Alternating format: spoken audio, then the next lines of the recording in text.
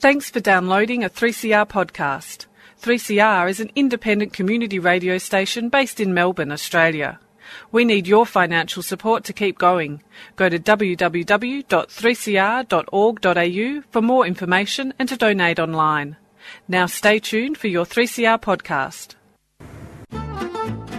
Like some food for thought? Tune in to Radical Philosophy with discussions on freedom, happiness, knowledge, evil and rational argument. With words from Hawthorne, Tatman, Jenkins, Hutchinson, Hirsi Ali and Plumwood. Let's get radical about philosophy.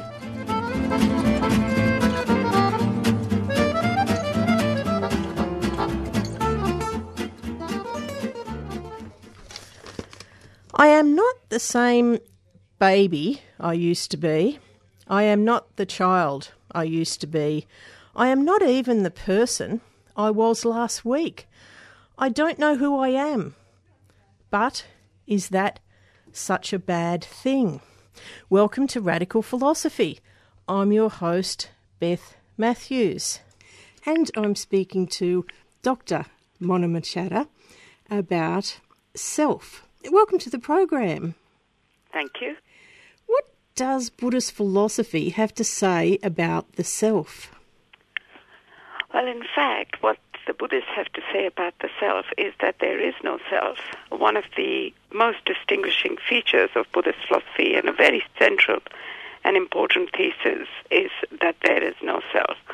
Now, what exactly do they mean by this? They mean that there is no one thing that continues to exist over a lifetime. So you are not the same person in virtue of having a self which continues or, comes to life when you're born and then passes away when you die. There is no such thing, according to the Buddhists. So what was it that inspired you to study the self? Well, I've always been interested in, issues in metaphysics, and self is a special topic. But as my interest moved towards Indian philosophy, the self is one issue which is, a big debate between Hindus and Buddhists.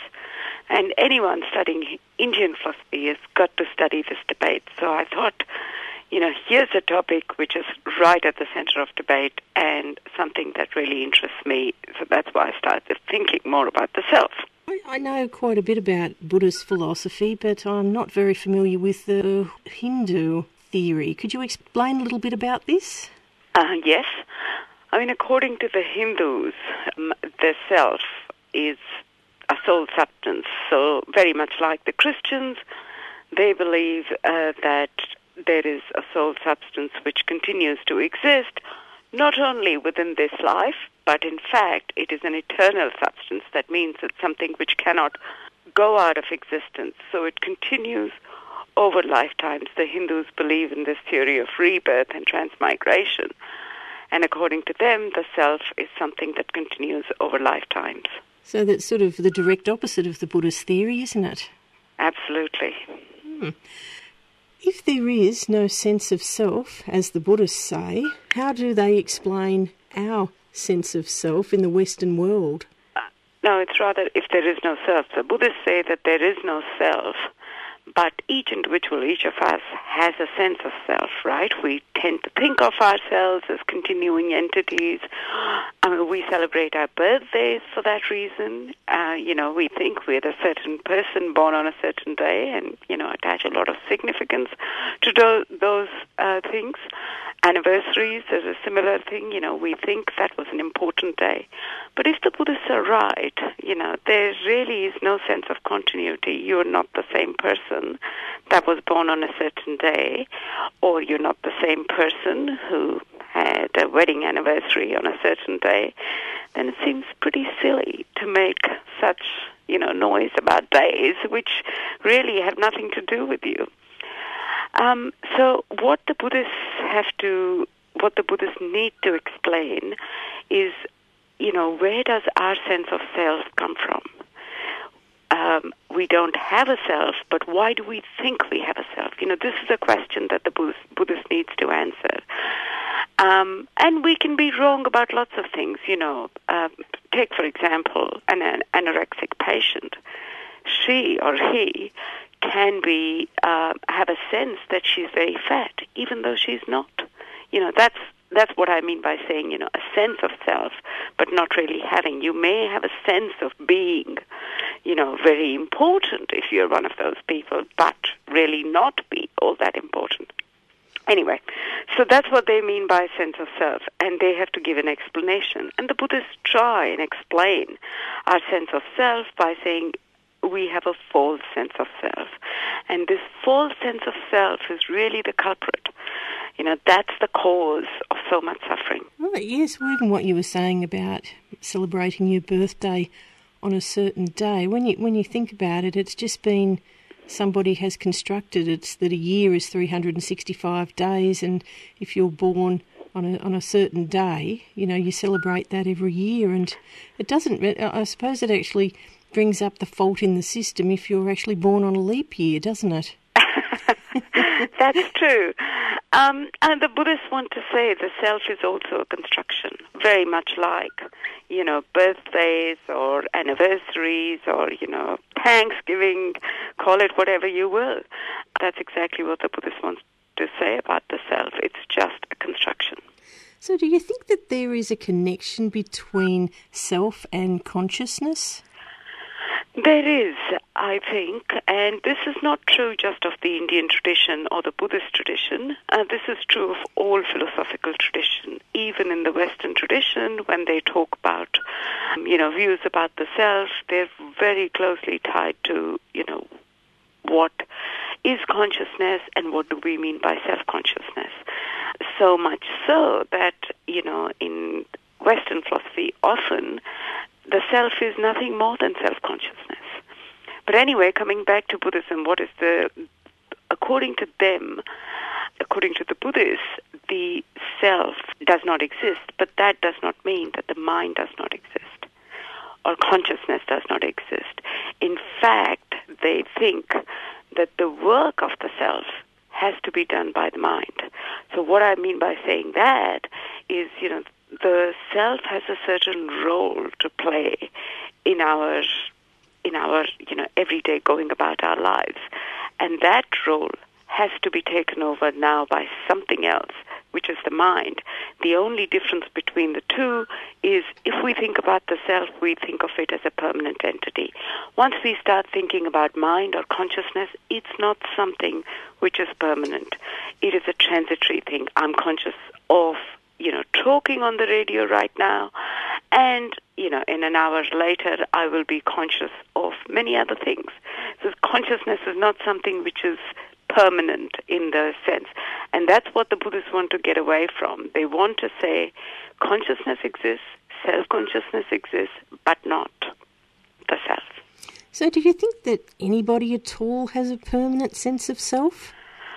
Well, I think this is a bit worrying. We might not have a permanent sense of self, but we have a sense of continuing entity. We have a sense of being, continuing into the future. I mean, why would we save for, our retirement? What would be the point of putting away money for your superannuation if you did not think it would be you in the future who would be, enjoying the fruits of your labor? Or someone, that mattered to you. So even though we might not think of ourselves as permanent, the very same thing continuing, we do think of ourselves as something that continues to exist over time, even though there might be some change. Now, the Buddhist view is more radical than that. They're saying you or, nothing in you continues over time. Everything changes. Yeah, so I suppose you could even say that one connection between yourself over time is your memory. Yeah. But I suppose in a way when you actually really think about it, I mean, I've had some very strong memories of my childhood, but when I've discussed them with other people, they've said, no, it really didn't happen like that. It happened differently.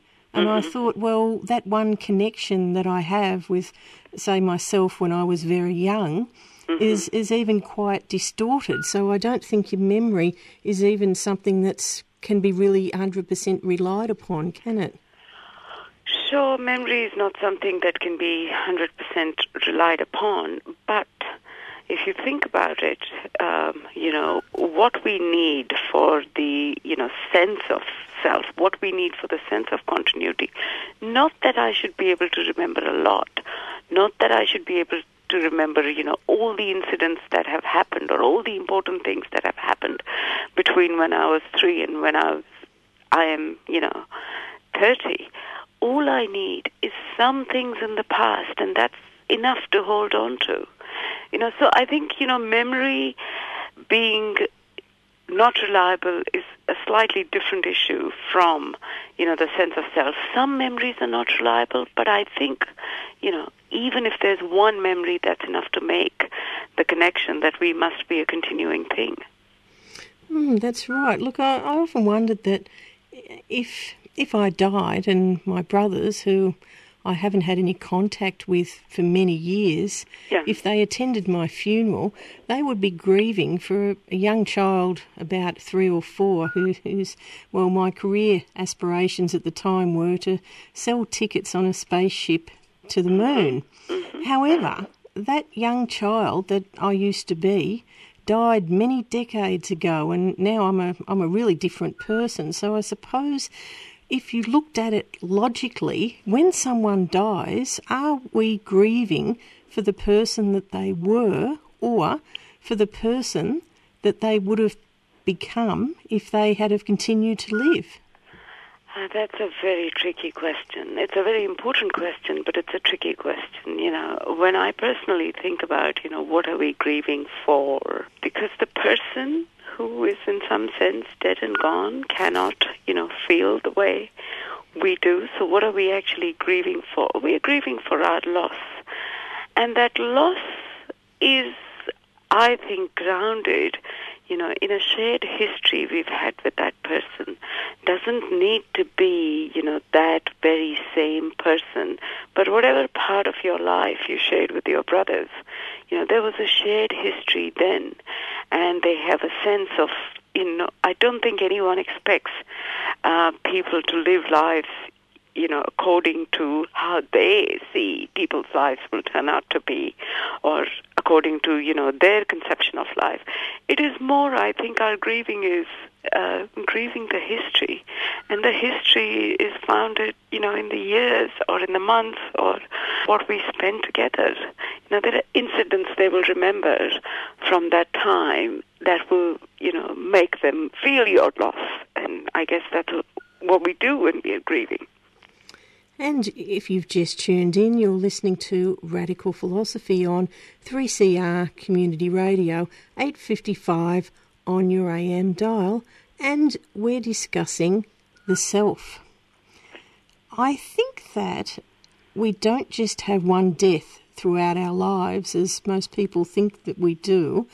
I think that we probably have hundreds of thousands of deaths, and these deaths occur when we change, not just changing in a bodily sense, even though all of our cells are completely replaced every 7 years, but when we have different ideas and thoughts and outlooks on life. We are certainly not the same person that we were six months ago, let alone 5 years ago, are we? Yeah. You've picked on something very important. This is a translation from the Buddhist text, which says a person lasts only as long as a thought lasts.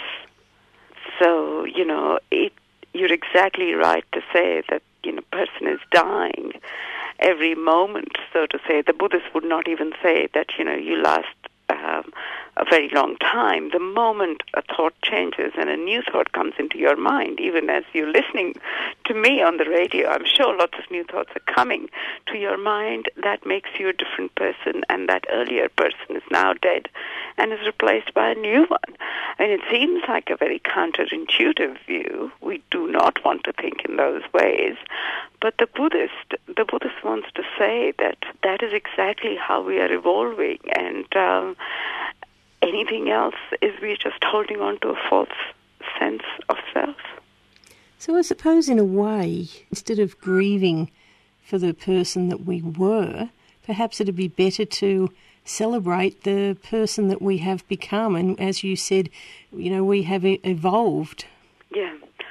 I mean, the Buddhist, I'm speaking here as a Buddhist philosopher, the Buddhist philosopher is actually trying to, put forth this conception of self, or this conception of no self, to be precise, in order to get you to think about, or to stop thinking about your future self.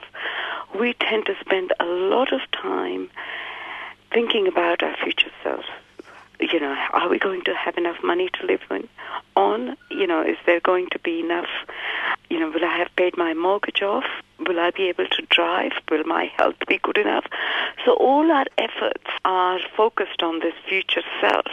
And the Buddhist wants to say that think about it in this sort of way. The kind of relation that you have to your future self it's not a relation of identity. You are not the same person as your future self.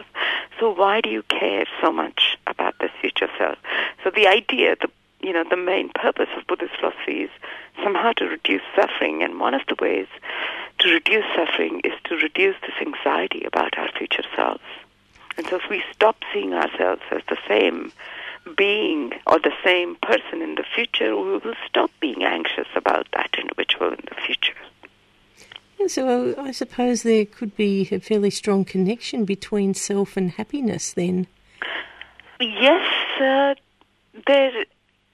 can be a strong connection between self and happiness, but here is how Indian philosophers and, Buddhist philosophers, insofar as they're part of the Indian tradition, look at it. For them, all existence, is suffering. That's the starting point. If you know about the four truths in Buddhist philosophy, that's the starting point. All existence is suffering. And that means that, one of the aims of life has to be to reduce the suffering. And this suffering has to be thought in Buddhist terms in an impersonal way. So here's how the Indians, in general, sort of Indian philosophers in general, justify this view that all existence is suffering. They say, when you seem to be enjoying, let's say, a glass of wine or a nice ice cream in Lygon Street, you want, you're enjoying it, but as soon as it finishes, what it does is creates a desire for more. So pleasure is only training the sense organs to have more desires. If you have more desires, they're going to be unsatisfied, and therefore you're going to suffer. So we are back to the thing, what seems like pleasure is at bottom suffering, because we are only training ourselves to want more. It's increasing this desire. Yes, and I suppose it's important to appreciate, I suppose you could say, the simple things in life. And I suppose an example of that is if you'd organise to go on a holiday with a friend and, say, an overseas holiday, and they for some reason, they weren't able to go. And you'd be very, very disappointed. You'd paid for your tickets and you were looking forward to travelling with someone, and now you sort of have the prospect of travelling alone, which you might be quite anxious about, and then you might become quite angry with them. So I suppose the thing is, if you're sort of not looking forward to anything, you won't really be too disappointed, will you? That's true. I mean, if you are not going to be looking forward to anything, but I think that also, and let me say this about Buddhist philosophy, it also gives you a kind of bleak view of the future, that we as human beings have nothing to look forward to, and also seems like a false view, because we all know from our own experience that we do look forward to things, that we do get disappointed. There is, as I was saying earlier, there is a lot of work that is done by this, sense of self, or the self, in terms of continuity. And what the Buddhists do is they're not saying that, none of this needs to be explained. how can we explain disappointment? How can we explain anger? How can we explain? All of those things need to be explained. But, we don't need something permanent. They can be explained by thinking about the mind as a stream of consciousness. So as a stream where, one conscious state is replaced by another, and these conscious states are causally connected. So that's the Buddhist idea. They'll give you an explanation of all these things. The view seems counterintuitive. They understand that it seems counterintuitive.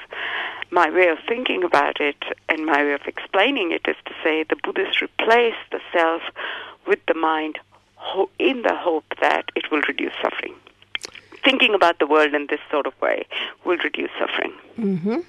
Now, if there is no permanent sense of self, should criminals that have been given very long jail sentences be released from time to time? Because they've actually become a different person, and if society is punishing a different person than the one that has committed the crime, is this really just? In some sense, this notion of same and different person needs a lot more attention.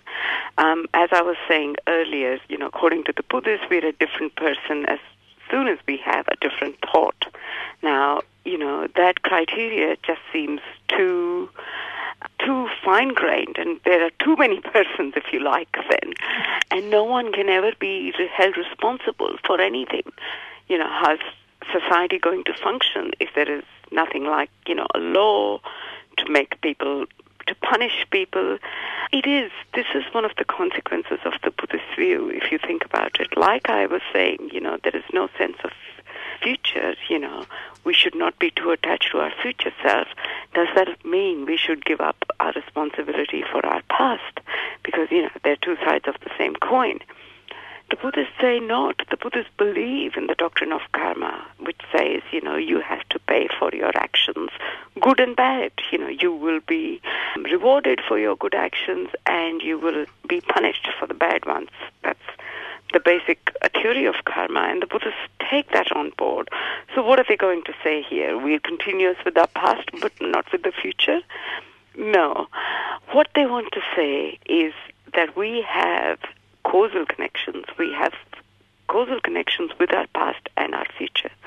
And causal connections is the reason why, we have to be punished on account of our past. If a past state has done something bad, then our present state, which is, if you like, a causal result of that earlier state, has to pay for it. And similarly, if my present state does something bad, then my future state will have to pay for it. If I'm a smoker now, then my future physical states are surely going to pay for it. Right? So that's how it's meant to work. That's how responsibility is working. That's how... And you might think, well, causal relations, you've just got the self back in. You've got everything that we wanted. That's not quite it. Causal relations do not, give you this notion of that I am this unique being causally related to my past and my future and will continue to exist over time.